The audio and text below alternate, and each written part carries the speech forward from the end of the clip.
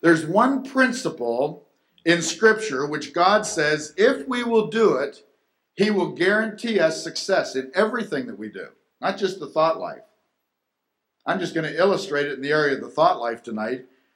But God talks about this in every area of our life, and He says this in Joshua 1:8, "This book of the law shall not depart out of thy mouth, but thou shalt meditate therein day and night, for therein that thou mayest observe to do according to all that is written therein, and then thou shalt make thy way prosperous, and then thou shalt have good success."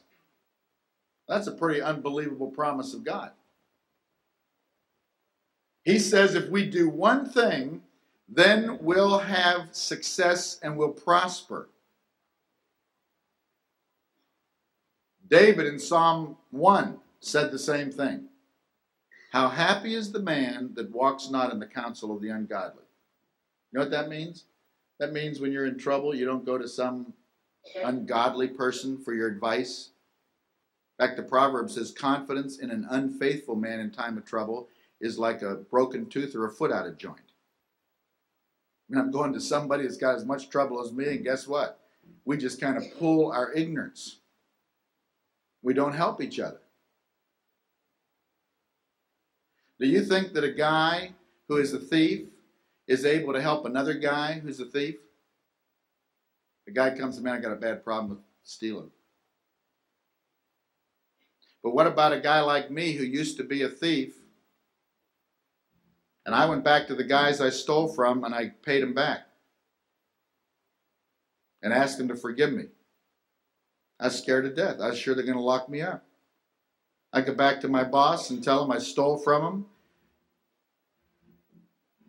And here's the money that'll cover more than what I stole. And I come back to ask, would you forgive me? And you know what he said? I sure do forgive you. You're a real Christian. You know, we are the best of friends even to this day. I was scared to death. Prior to that time, I was still a youth director when I finally discovered how to deal with some of these hang-ups in my life.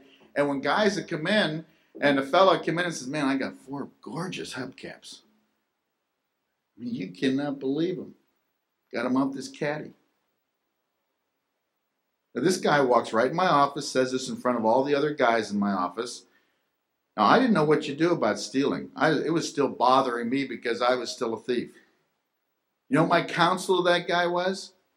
Gary, you are crazy. I mean, man, you are going to get yourself in trouble. You got to stop that stuff. Wasn't that a big help? I didn't know how to help him.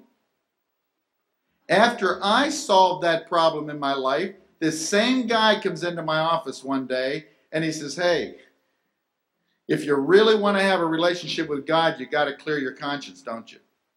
Which is what I talked about last night. I said, now what'd you do?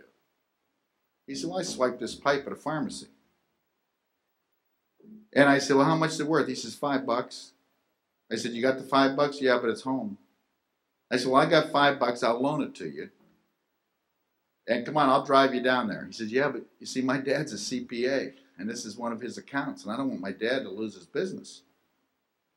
I said, you want the freedom or don't you? He says, I really do. So he got in my car, take him down to the pharmacy. He takes the pipe and the $5 and goes in. And man, he's in there a long time. I mean, we're talking 5 minutes, 10 minutes. Now I'm getting nervous. He comes out of the pharmacy, great big smile on his face, jumps in the car. He says, you won't believe it. I said, what have you been in here so long for? He said, I've been talking to the owner. He said, I told him that I stole from him, and here's the pipe, and here's the $5, and I've come to ask him to forgive me. And he says, hey, would you like a job?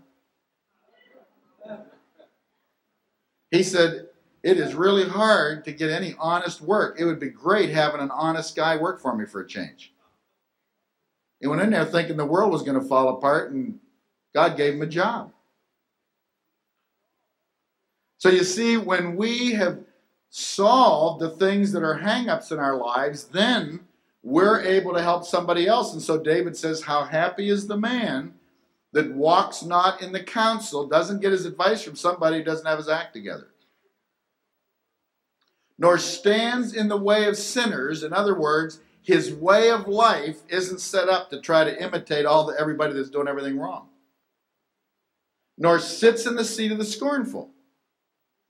That means he doesn't hang around all the time with people with negative attitudes. Ever been around a bunch of people with negative attitudes? You never come out of there feeling good or positive. By the time you're done, you're negative too. Now David says, how happy is the guy or gal who doesn't do those three things?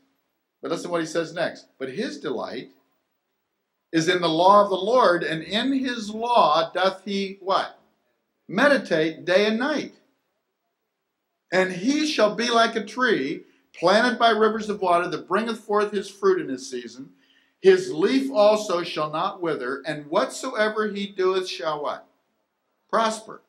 But the ungodly are not so. Now here God says that if you and I meditate on his word, we'll prosper.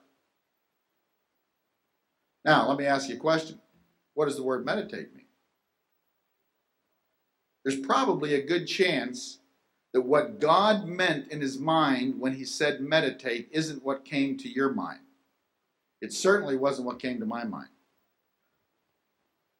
And I was in Dallas, Texas at the time. And I heard that word and I said, you know what? That's the one thing I've never done. And I thought meditation meant to go off alone someplace and think about God. Well, I had just finished a test on the attributes of God. So I thought, man, if ever I know God, I know him the best right now. And I still have all these thought problems. And God says that I really would be successful and prosper if I meditated. So I drive out to a park, find an isolated place, have a word of prayer, look up into the heavens, and I start stating all of the attributes of God. God, you're omnipotent. It means you have all power. You're omniscient. You know everything. You're omnipresent. That means you're everywhere at the same time. You're truth. You're righteous. And I went down through all those 27 attributes of God. Only took me about 30 seconds. And I ran out of things to say. I mean, in 30 seconds, you can't improve on that. I'd said everything there was to say about God. And that was such a deflated experience that as I drove away, I thought, maybe if I'd have started thinking about the little things that God made first and go all the way up to the complicated things he created, maybe I could have lasted longer. But you see, that wasn't what God meant at all. You see, I'm convinced that the reason we don't understand the practical way God wants us to understand his word is that we don't visualize what God means when he uses those words. We read the words in English or Spanish, and then we can convert them to like a summary. Anybody here have ever heard of the 23rd Psalm? When you hear the 23rd Psalm, what's that about?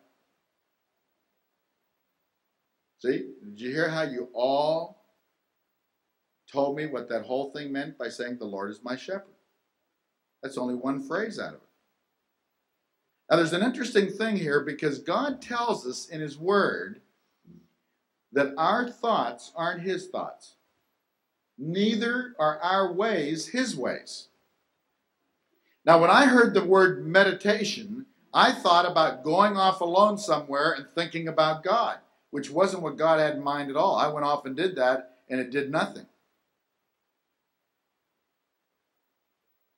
How many here have ever studied a second language? Huh? You ever taken? Some of you say, hey, we know 2 languages already. Well, when I was in high school, I've taken 4 languages, or they've taken me. But in high school, I took Spanish. I'd never heard Spanish before in my life. The teacher walks in the first day, and she says, Buenos días, la clase, ¿cómo está usted? And I just guessed this must be this language I'm taking. And so then she says, now if somebody says that to you, you should say, muy bien, gracias, ¿y usted? So that whole first class, we practiced those 2 phrases. Buenos días, la clase. Muy bien, gracias, ¿y usted? I am so excited. I run home. I tell my mother I know how to speak Spanish. You want to hear me? Buenos días, la clase. ¿Cómo está usted? Now, my mother wasn't a class, but I didn't know what else to call her. Now, over the course of 2 years, I practiced these Spanish phrases. And I got to where someone could say something in Spanish, and I'd hear what they said in Spanish, and then I would think of the English equivalent so I could understand it. And if I wanted to say something back to them, I would think in English what I wanted to say. Then I would think of the Spanish equivalent, and then I would repeat it back. And I honestly believed I understood Spanish till I went to Honduras. Fortunately, I had memorized some of the phrases, but the two that I used the most, the first was "Más despacio, por favor." Now, speak slower, please. The other one that I used almost as much as "Donde el baño?" Where's the bathroom? Now, you see, I actually thought that I knew Spanish, but do you know what? I don't know the language until I stop that translation in between. You don't honestly know the language until you actually think the Spanish thoughts. You don't go translating it into English or translating it from English to Spanish.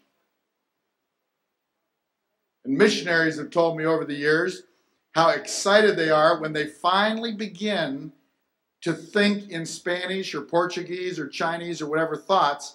It usually comes in a dream. They're dreaming, and all of a sudden they wake up and they realize they didn't do any of that translation stuff in between. And they're so excited because now they're actually thinking in those thoughts. Now, when God says, your thoughts aren't my thoughts, neither are your ways my ways, saith the Lord. Do you know what I've done for many years of my Christian life? I would read a passage of God's Word, and then I would summarize it and put it into my English and my understanding, and I'd explain that's what it means.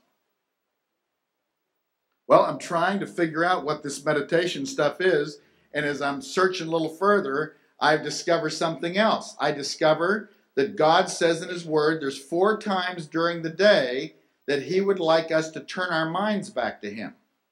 When you lie down, when you rise up, when you sit in your house, and when you walk in the way. When's that? All the time. Bless you. Because that's what I thought. It's all the time. See, he made 4 statements, and then we just summarize. Well, that means all the time. So I thought, no wonder I have such terrible thoughts in my thought life, because I have never spent one whole day of my life just thinking about God. I mean, with no breaks, no distraction, everything on God. And I thought, well, I've never done it, so that's probably why I have these problems in my thought life. Okay, Lord, tomorrow. I don't care what the crisis is, what the circumstances are. I am going to turn my mind over to you from the minute I wake up, and I am going to keep my mind on you all day long. I was in college at the time, and I played college football, and I decided I'm just going to keep my mind on God all day long. Well, I made it through my classes fine. Didn't hear a word my professor said, just kept my mind on God. Some of you aren't even meditating in your class, and you don't hear a word she says, right? We're sleeping or something else.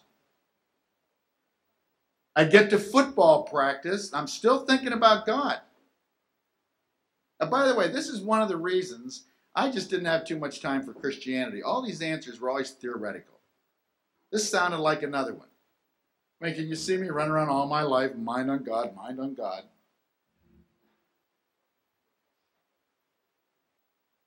So I get to football practice. I make it through calisthenics, 1, 2, 3, I love you, Lord, and whatever I was saying at the time. So we start scrimmaging. And I was an offensive guard, and we did a lot of pulling, which means, for those of you that don't know much about football, that I was, a lineman. The linemen are the ones that you never hear about. The linemen are the ones that go out there and knock other people over to make the backs stars. Right? How many backs we got here? Glory boys, okay. All right, but so we're kind of, we're the guys that get down there in the trenches and you take one step and kind of grunt, and hit the other guy. Well, so they call a play, and I'm the right guard. And this play, they call this play, and I'm supposed to pull out and go down the line and hit the defensive end coming across. And the left guard's supposed to follow me and go off tackle and hit the outside linebacker. So I come out of the huddle, and I got my mind on God. I mean, only God. I get down in my stance, and I forget the play. Now, you can't, just stand up, whoa, wait a minute. I forgot the play. I mean, that's big trouble with the coach. So I knew I had to pull, so I had a 50-50 chance of being right. You got two guesses, huh? And I knew I had to pull, and at the last minute, because you only have about 1-2 seconds, the quarterback is down, says, down, said, hut one, hut two. I decided it was left. So I go left. The left guard goes right. We have a meeting over the quarterback's body. When they unscramble this mess, and the coach comes running up, all right, what was the play? What was the play? What happened? Who was the jerk? And when he locates me, and I stand up, and he starts tearing into me. Now, by the way, I didn't hear a word he said. I was keeping my mind on God. I'm looking him in the eye, but I am so ticked off with God. I'm saying, see, this whole thing is so theoretical. The only way this would work for me is if I became a monk. But I'm not the monk type. I've always liked girls. And I go away and I say, this whole thing is so theoretical. It won't work. But now let's back up a minute. When you lie down, when's that? You go to bed at night. When you rise up. You get up in the morning. When you sit in your house. Meal times. When you walk in the way. When you're going from place to place. Is that all the time? That's not all the time, but we all just summarized that it's all the time. See what we did? We took God's thoughts and we reduced them down to our thoughts. So we missed his whole point. Do you know that this is not all the time? Do you know when this is? This is your spare thought time. It's the times during the day when you don't necessarily have anything important to think about. So I wanted to prove whether this was right or not. And I got 10 sophomore guys together, 20 I mean, it was 20 of us. And I went in a blackboard and I drew a circle on the blackboard and I made a mark on the circle. This is when you go to bed at night, and I came around about a third of the circle and put another mark. This is when you get up in the morning. Now I want you guys to put an X on the circle when you have your biggest struggles with thought, with lust and sex. You know when the guys marked? When they go to bed at night? When they wake up in the morning? When they're sitting in school daydreaming?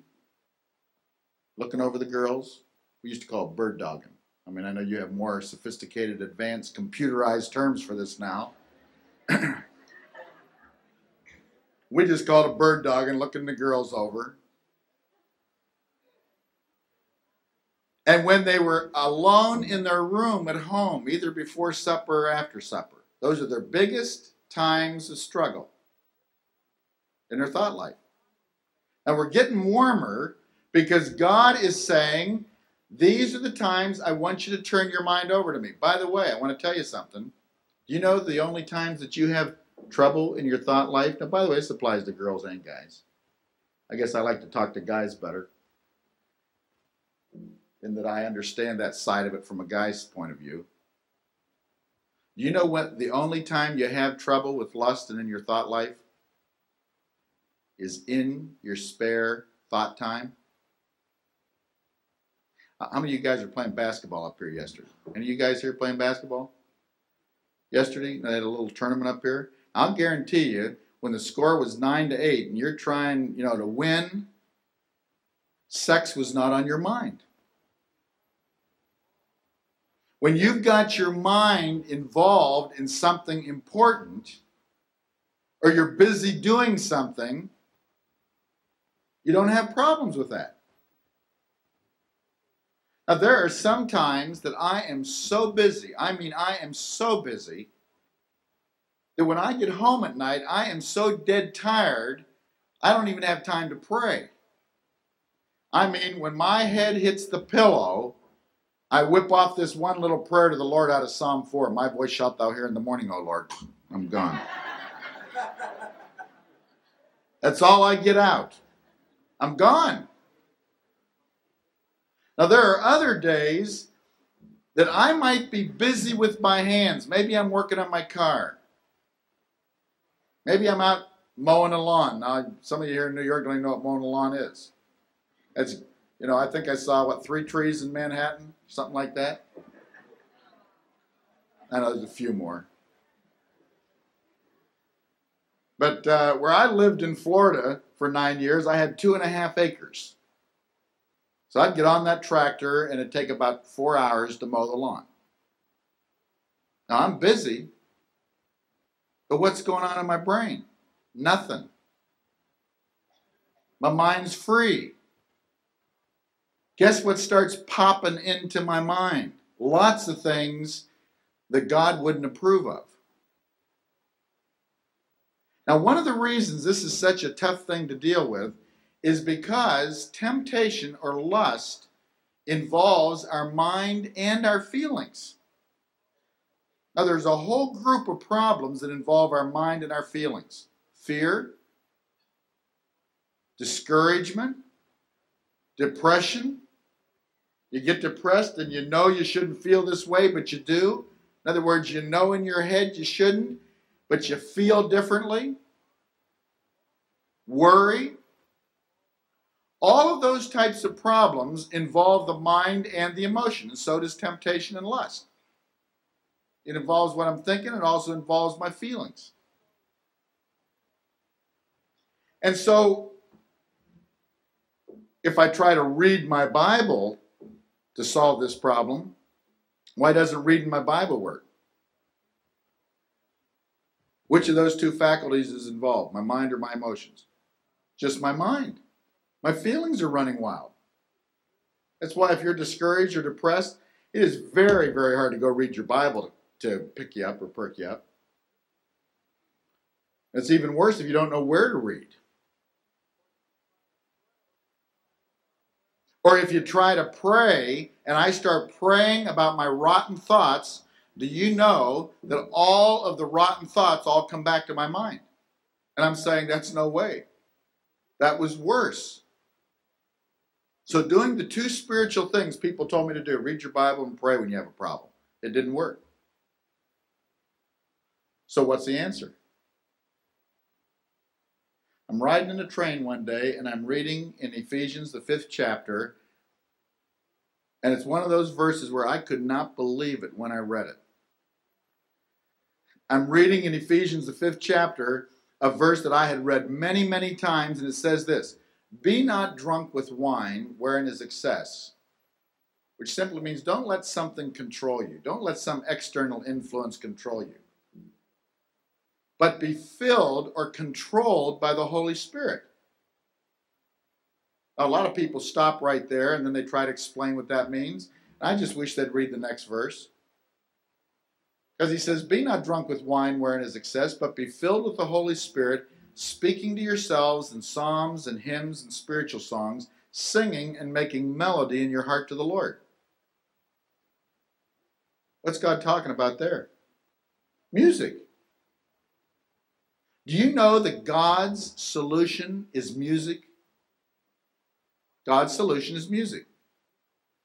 Why would God's solution be music? Here's what I did. I took my 3 favorite hymns at the time, and when lust or temptation would start into my mind, and by the way, when that starts into your mind, is that sin? No, it's a temptation. Was Jesus tempted? Sure, he was tempted. It wasn't sin. When a temptation comes into your mind, it's God tapping you on the shoulder and saying, hey, Larry, your mind has just begun to dwell on garbage.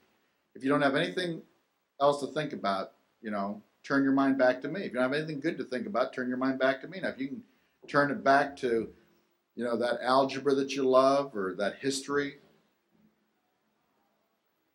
or the Mets or the Yankees, you can get it off of things that aren't bad and shift on over. If you can just shift on over, fine. Just get your mind off the garbage. Don't give it another 30 seconds or 30 minutes to fill your mind or my mind with more and more garbage. So when that temptation came into my mind, I would start to sing, How Great Thou Art. Then sings my soul, my Savior God to thee, how great thou art. You can't sing how great thou art to God and think about some impure thought about another person. You have to either stop singing and then go on and think about it, or by the time that you have sung through that, what does music involve? Your mind or your emotions? Both. It involves both. And what happens is that God takes your mind and he gets you to focus it on God. Now, it isn't any kind of music. He says singing and making melody in your hearts to the Lord. It's music directed to God, not any kind of music. And when we will turn our minds over to God through music, why would this be God's solution? You know that when Satan fell from heaven, you know what his primary job was? Satan's primary job in heaven is he was the chief musician of heaven before he fell.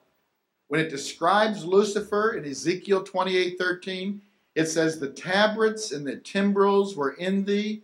In the day thou wast created, music flowed through him, for thou wast the anointed cherub. Satan was the chief musician of heaven.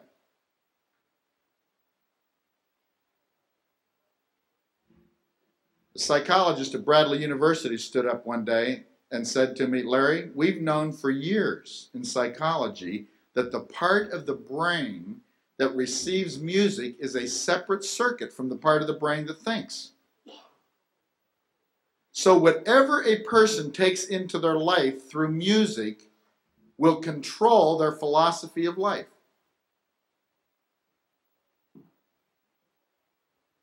Why are we so defenseless? I could talk about drugs and alcohol and everything, and you know what? I don't really get too much argument. Everybody says, hey, we've seen lives wiped out. But if somebody starts talking about music and what you're listening to, we got a big fight in our hands, don't we? Huh? Isn't that the one area you're going to defend?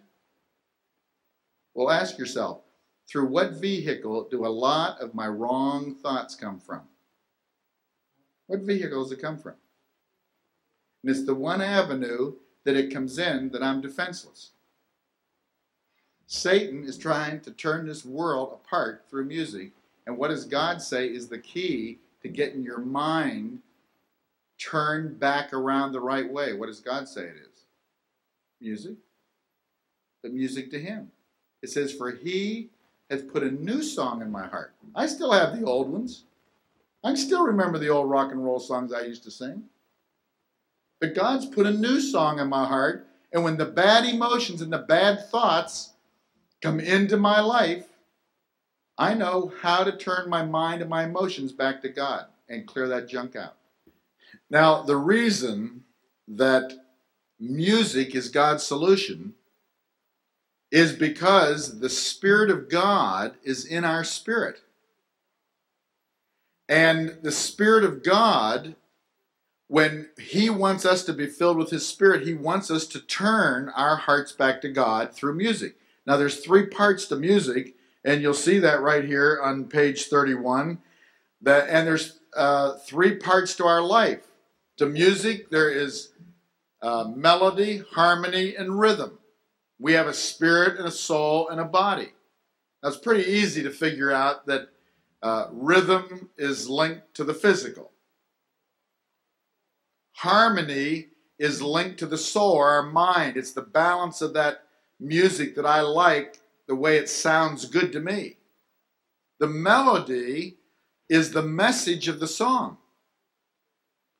And when young people say, "Well, I don't listen to the to the music, I just listen to the words," that's just the opposite of what happens. I even did a little deal one time when my kids were feeding me that line, and I went and got 10 of the top songs without the lyrics and put them all on the tape.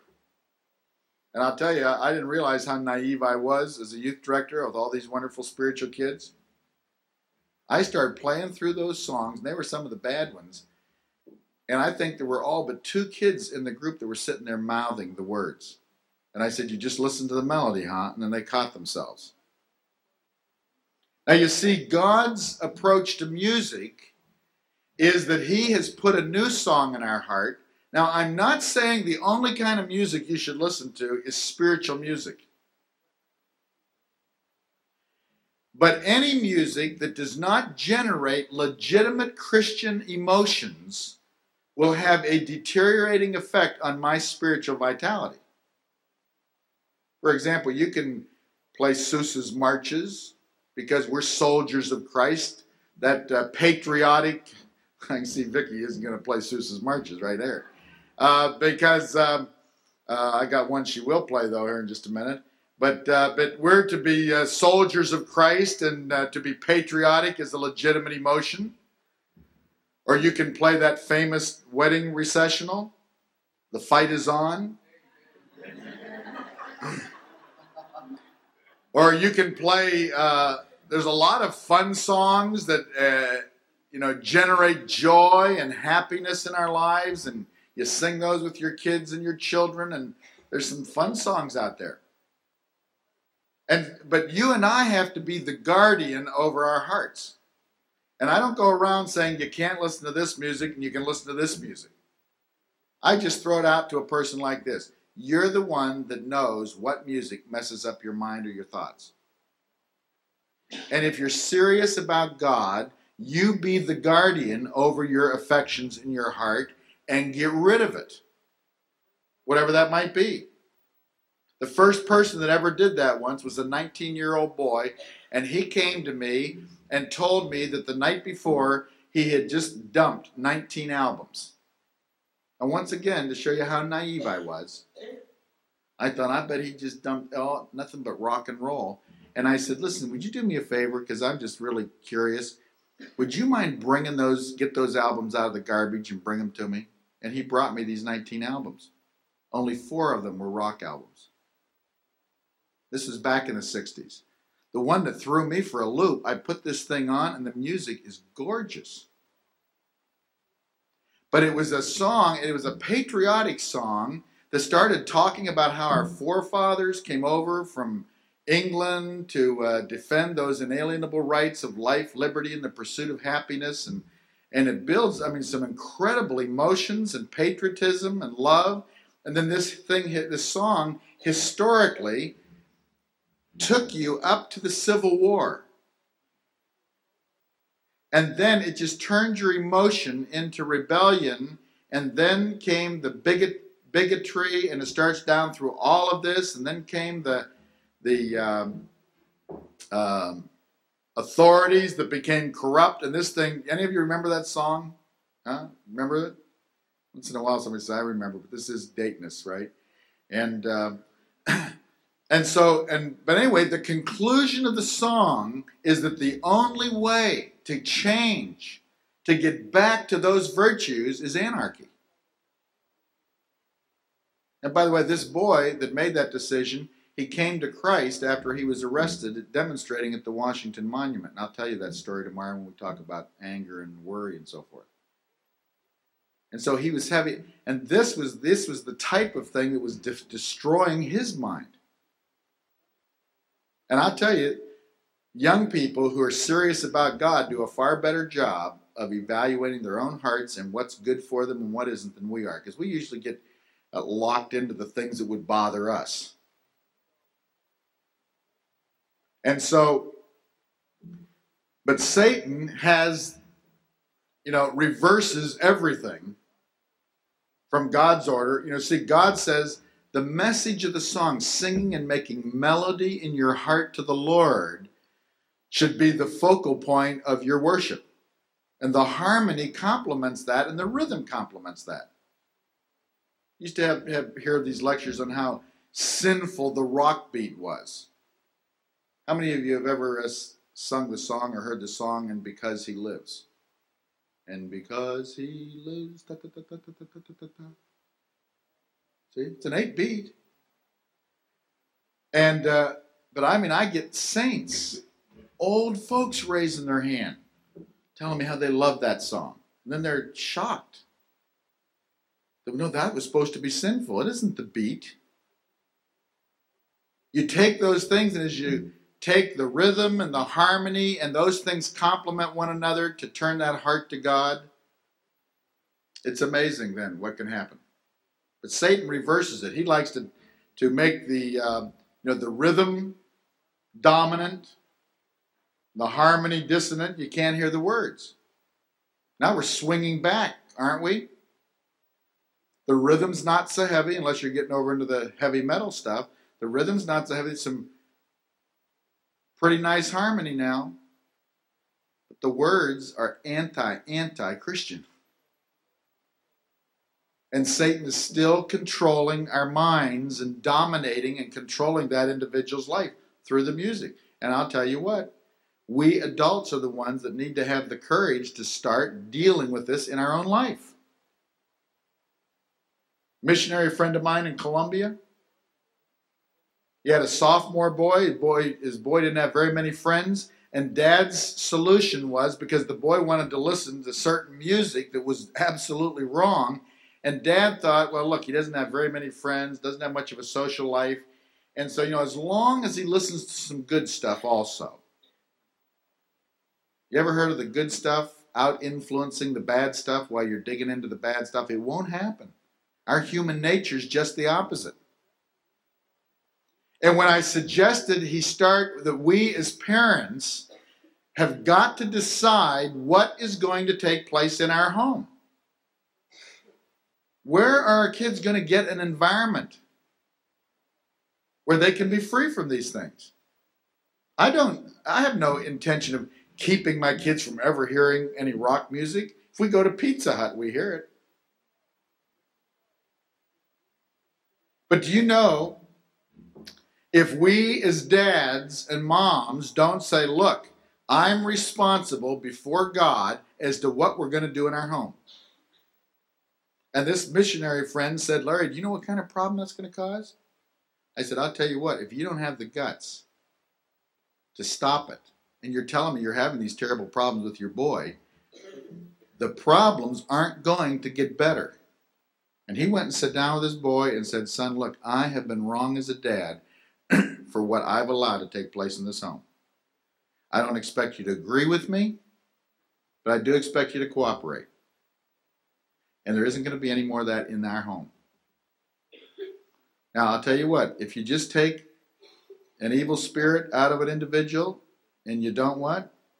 Replace it, he's susceptible to 7 worse problems. You can say, praise God, I got that cleaned up. And you don't replace it. And that dad changed his whole schedule around. I said, look, he's been spending hours. How are you going to fill up those hours? He doesn't have very many friends. You just can't run around down there in Bogota. If his life is that important to you, you better start changing your schedule, and you better become his best friend. And Dad became the best friend of that kid. And a year later, he told me, because I was visiting when they were on furlough in Los Angeles, and that boy came up to me and he said, I was so mad when my dad made me stop all that. But I am so glad he stuck to his guns and had the courage, because there was no way I could get myself out of it. See, the world wants you and me to adopt the idea, well, to really be broad-minded, you need to know the good and the bad. I mean, you can't go living a sheltered life. It isn't a matter of a sheltered life. I don't need to go eat garbage to find out that it's bad.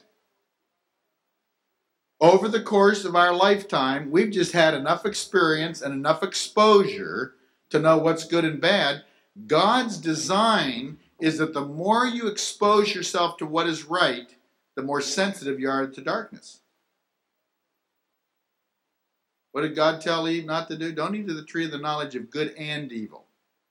When my oldest daughter was 9 years old, she came to me and she wanted a transistor radio for her birthday. That was the big thing. We lived in Chicago. The only thing on those Chicago stations was rock music. And that's the only thing she wanted for her birthday. And that's when there were so many of those things like that I thought, I still have a couple more years before I have to deal with those things. I mean, the first time my oldest daughter saw her first Playboy magazine was when she was 6 years old. That one blew me away. By the way, Dad, right there's where you buy Playboy magazine. We're coming home from church one Sunday morning. And I'm frozen. She's in the back seat, and I look at Carol, and I thought I at least had 10 more years. And I'm saying, Sharon, did you see Playboy magazine? She says, yes. So where did you see it? Barbara's brother showed me, which was her girlfriend's 16-year-old brother. Now I'm kind of trembling here, and well, what did you think? Well, I didn't like it. He wanted me to look again, but I wouldn't. So that changed everything around. That changed our whole family philosophy around. Our yard is going to be the playground for the neighborhood. I am going to bring those kids into my yard because I want to know what's influencing them. And we bought a swing set. We made our yard the playground. My next door neighbor was an alcoholic. His boy came over, and I purposed to become a friend to every single one of those kids. You know who I had the biggest trouble with? My kids. They felt that it was their swing set. They ought to get more pushes than the rest of them. And now you're into teaching them fairness? No. You got 10 pushes. Bobby got 10 pushes. Bobby starts cussing. Hey, Bobby, don't talk that way. And you know what he wouldn't? Is stop it. And so those types of things will change what you're going to do if you have that one principle in your mind that I am the guardian of my home as to what I'm going to allow to come into my home or influence my home. And so when Sharon wanted the transistor radio, that's when I made the decision. We didn't own a record player at the time. I said, we are going to start exposing our children to Christian music, and Lord, my goal is to expose them to Christian musicians whose lives really back up their song, which is hard to do sometimes. And we went up to a camp in northern Michigan that summer, and up there at that camp was a folk singer then, Suzanne Johnson. So you may know Suzanne. She sung the Billy Graham Crusade and so forth. And here's this little 9-year-old sitting in the front row just like this, and she's watching this gal, former Miss Illinois, standing up there sharing her testimony, playing her guitar, and this little 9-year-old comes running back to me and says, Dad, can we buy her a record? And she had 2 records. I said, honey, I'll buy you both of them. So you know what my daughter did? She went home, she went down, shut the family room door, put those 2 records on, and would listen to them by the hour. In a matter of weeks, that little girl was skipping through the house singing those songs to Jesus. I explained to my son before he reached puberty how God wanted us to keep our hearts and our thoughts clean. All of my kids had their own cassette player to put themselves to bed with the music that they liked toward the Lord. When they were little, it was the Gaither Children's Album. And they were singing these songs, I'm something special, I'm the only one of my kind. God gave me a body and a bright, healthy mind, and he had a special purpose that he wanted me to find. That's why I'm something special. I'm the only one of my kind. They were singing those songs and putting themselves to bed. And you know, I've had 4 kids, and I thank the Lord for them. But you know, the issue of rock music and what have you has never, ever been an issue or a discussion in my home, ever, ever. When the TV came on, it's, hey, you guys, anything on that TV that's offensive can walk over and turn the television off. And I was mad most of the time. You know why? Because girls are personally insulted by the kind of junk that men bring into the home and sit there and watch. And I couldn't believe how sensitive they were to some of those things. And I'm just ready in the middle of a good deal here, or a commercial, which I'm sort of half paying attention to, and all of a sudden the TV goes off or switches. Hey, what are you doing? Dad, you don't need to be watching that. And I had to admit that what they were saying was right, but I'll tell you, I was biting my lip because of my pride that I really didn't appreciate them not turning that TV. And so for a while there, it was getting changed. I couldn't even watch the continuity of any program. I just quit watching TV for a while. But you see, that's God's principle. And as we fill our hearts and our minds in that spare thought time with His thoughts, His music, His words, it keeps that heart pure. Now, what is meditation? Meditation is the spiritual and mental process of digesting Scripture so that it actually becomes a living part of my life. These are just words. In fact, this is just ink. Have you ever read the Word and 5 minutes later you walk away from it, you can't even remember a thing you read? Now, boy, if you've got that short of a memory, how in the world are you going to take something that you read and actually get it to become a part of your life?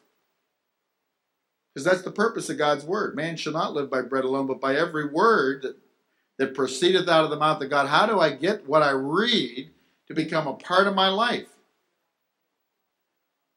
Now, if you look down here on page 29 at the bottom, we have that spirit, soul, and body laid out in a different way. We have our spirit, and as we said earlier, the Spirit of God indwells our spirit when we're born again, and the Word of God is our authority.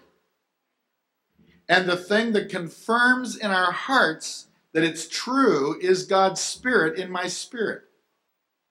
His Spirit bears witness with my spirit that I'm a child of God. God is a spirit, and they that worship Him must worship Him in spirit and in truth.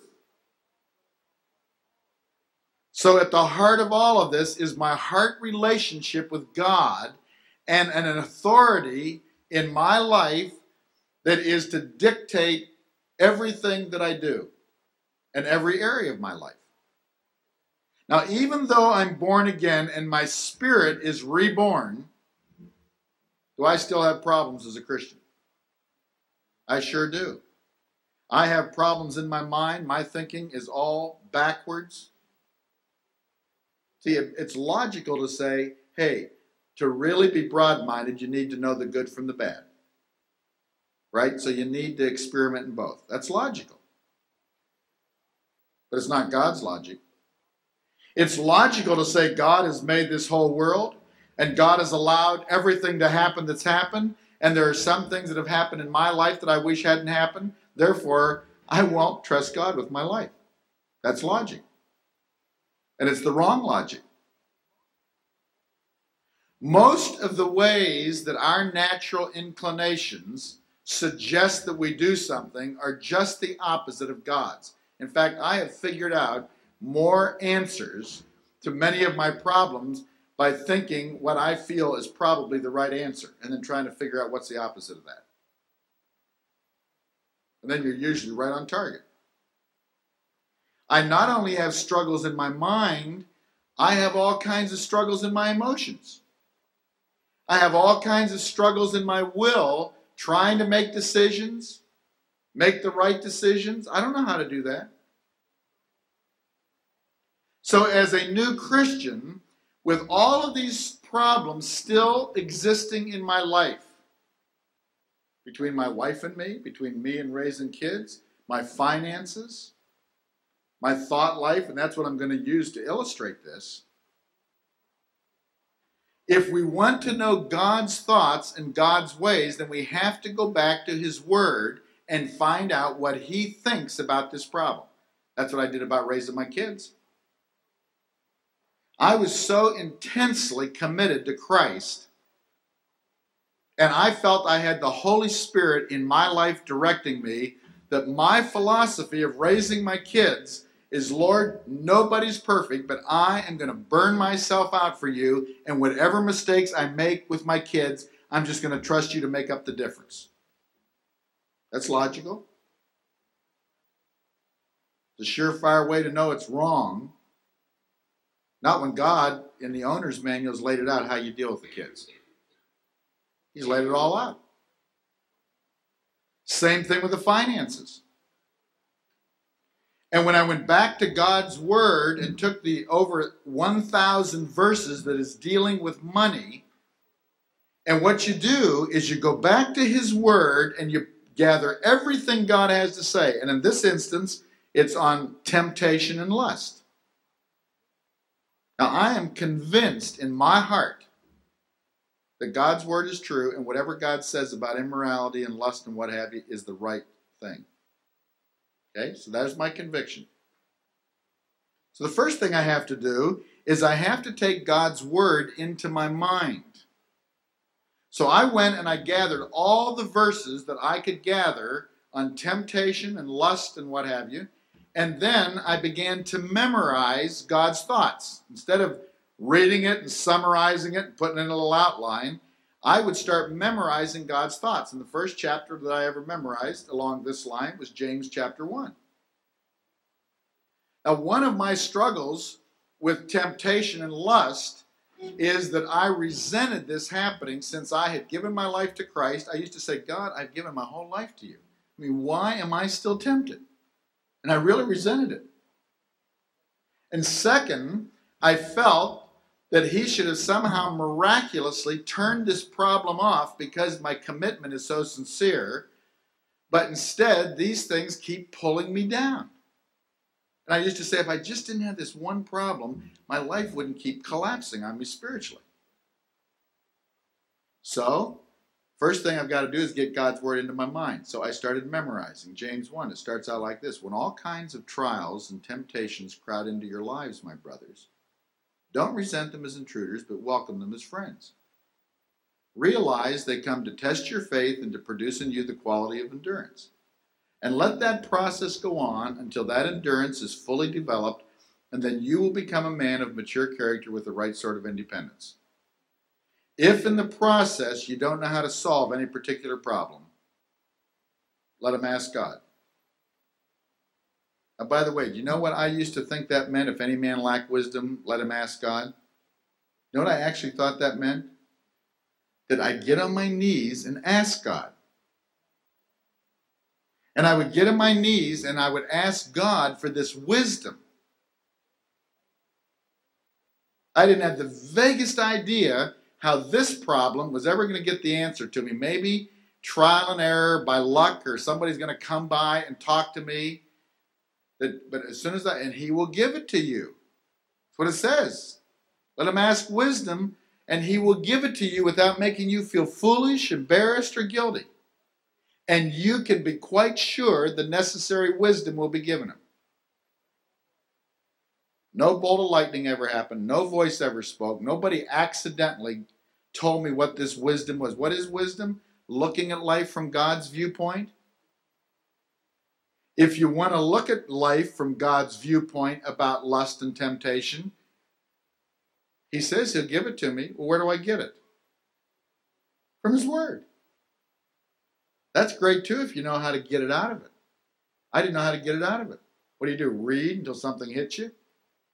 I already knew which books to stay away from. You won't get anything in Leviticus on your thought life.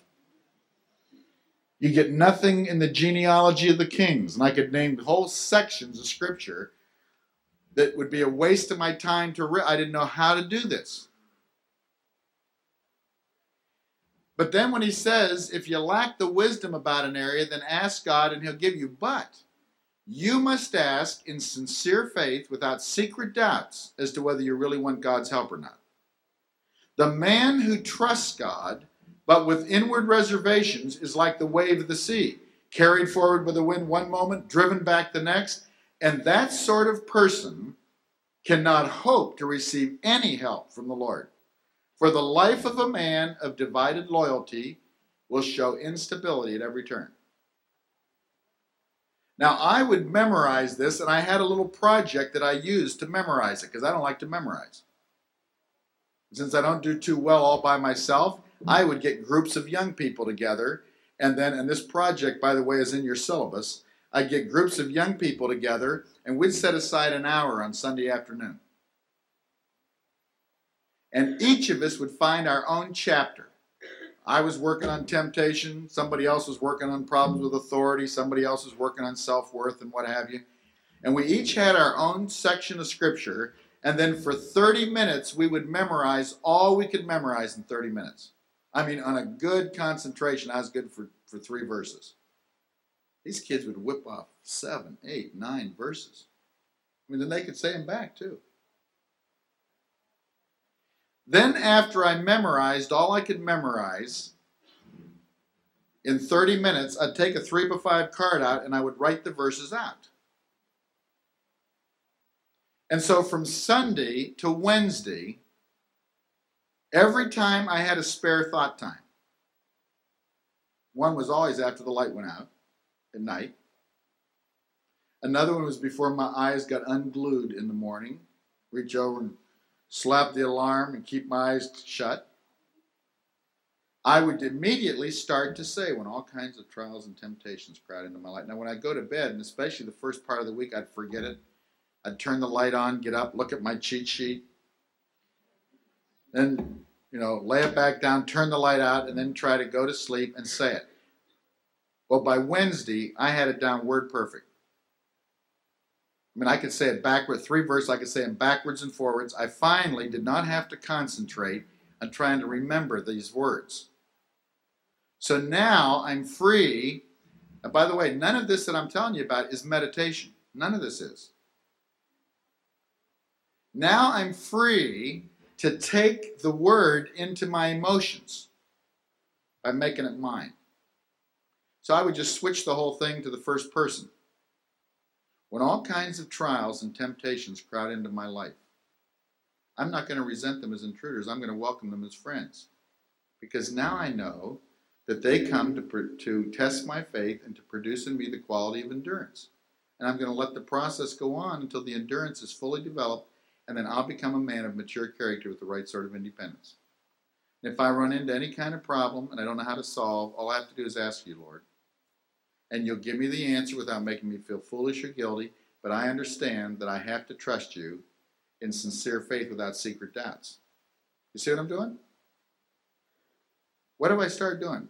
I'm talking to God in His language. I'm now letting His thoughts be my thoughts. So once I got it to be mine, now in my spare thought time, I would lay there in the bed and I would actually fellowship with God. And I would start going over His words. And I remember the first time it happened, I am laying there and I said, no wonder this has been messing me up, because you're telling me that I'm supposed to be welcoming these things as friends and I've been resenting them. Right?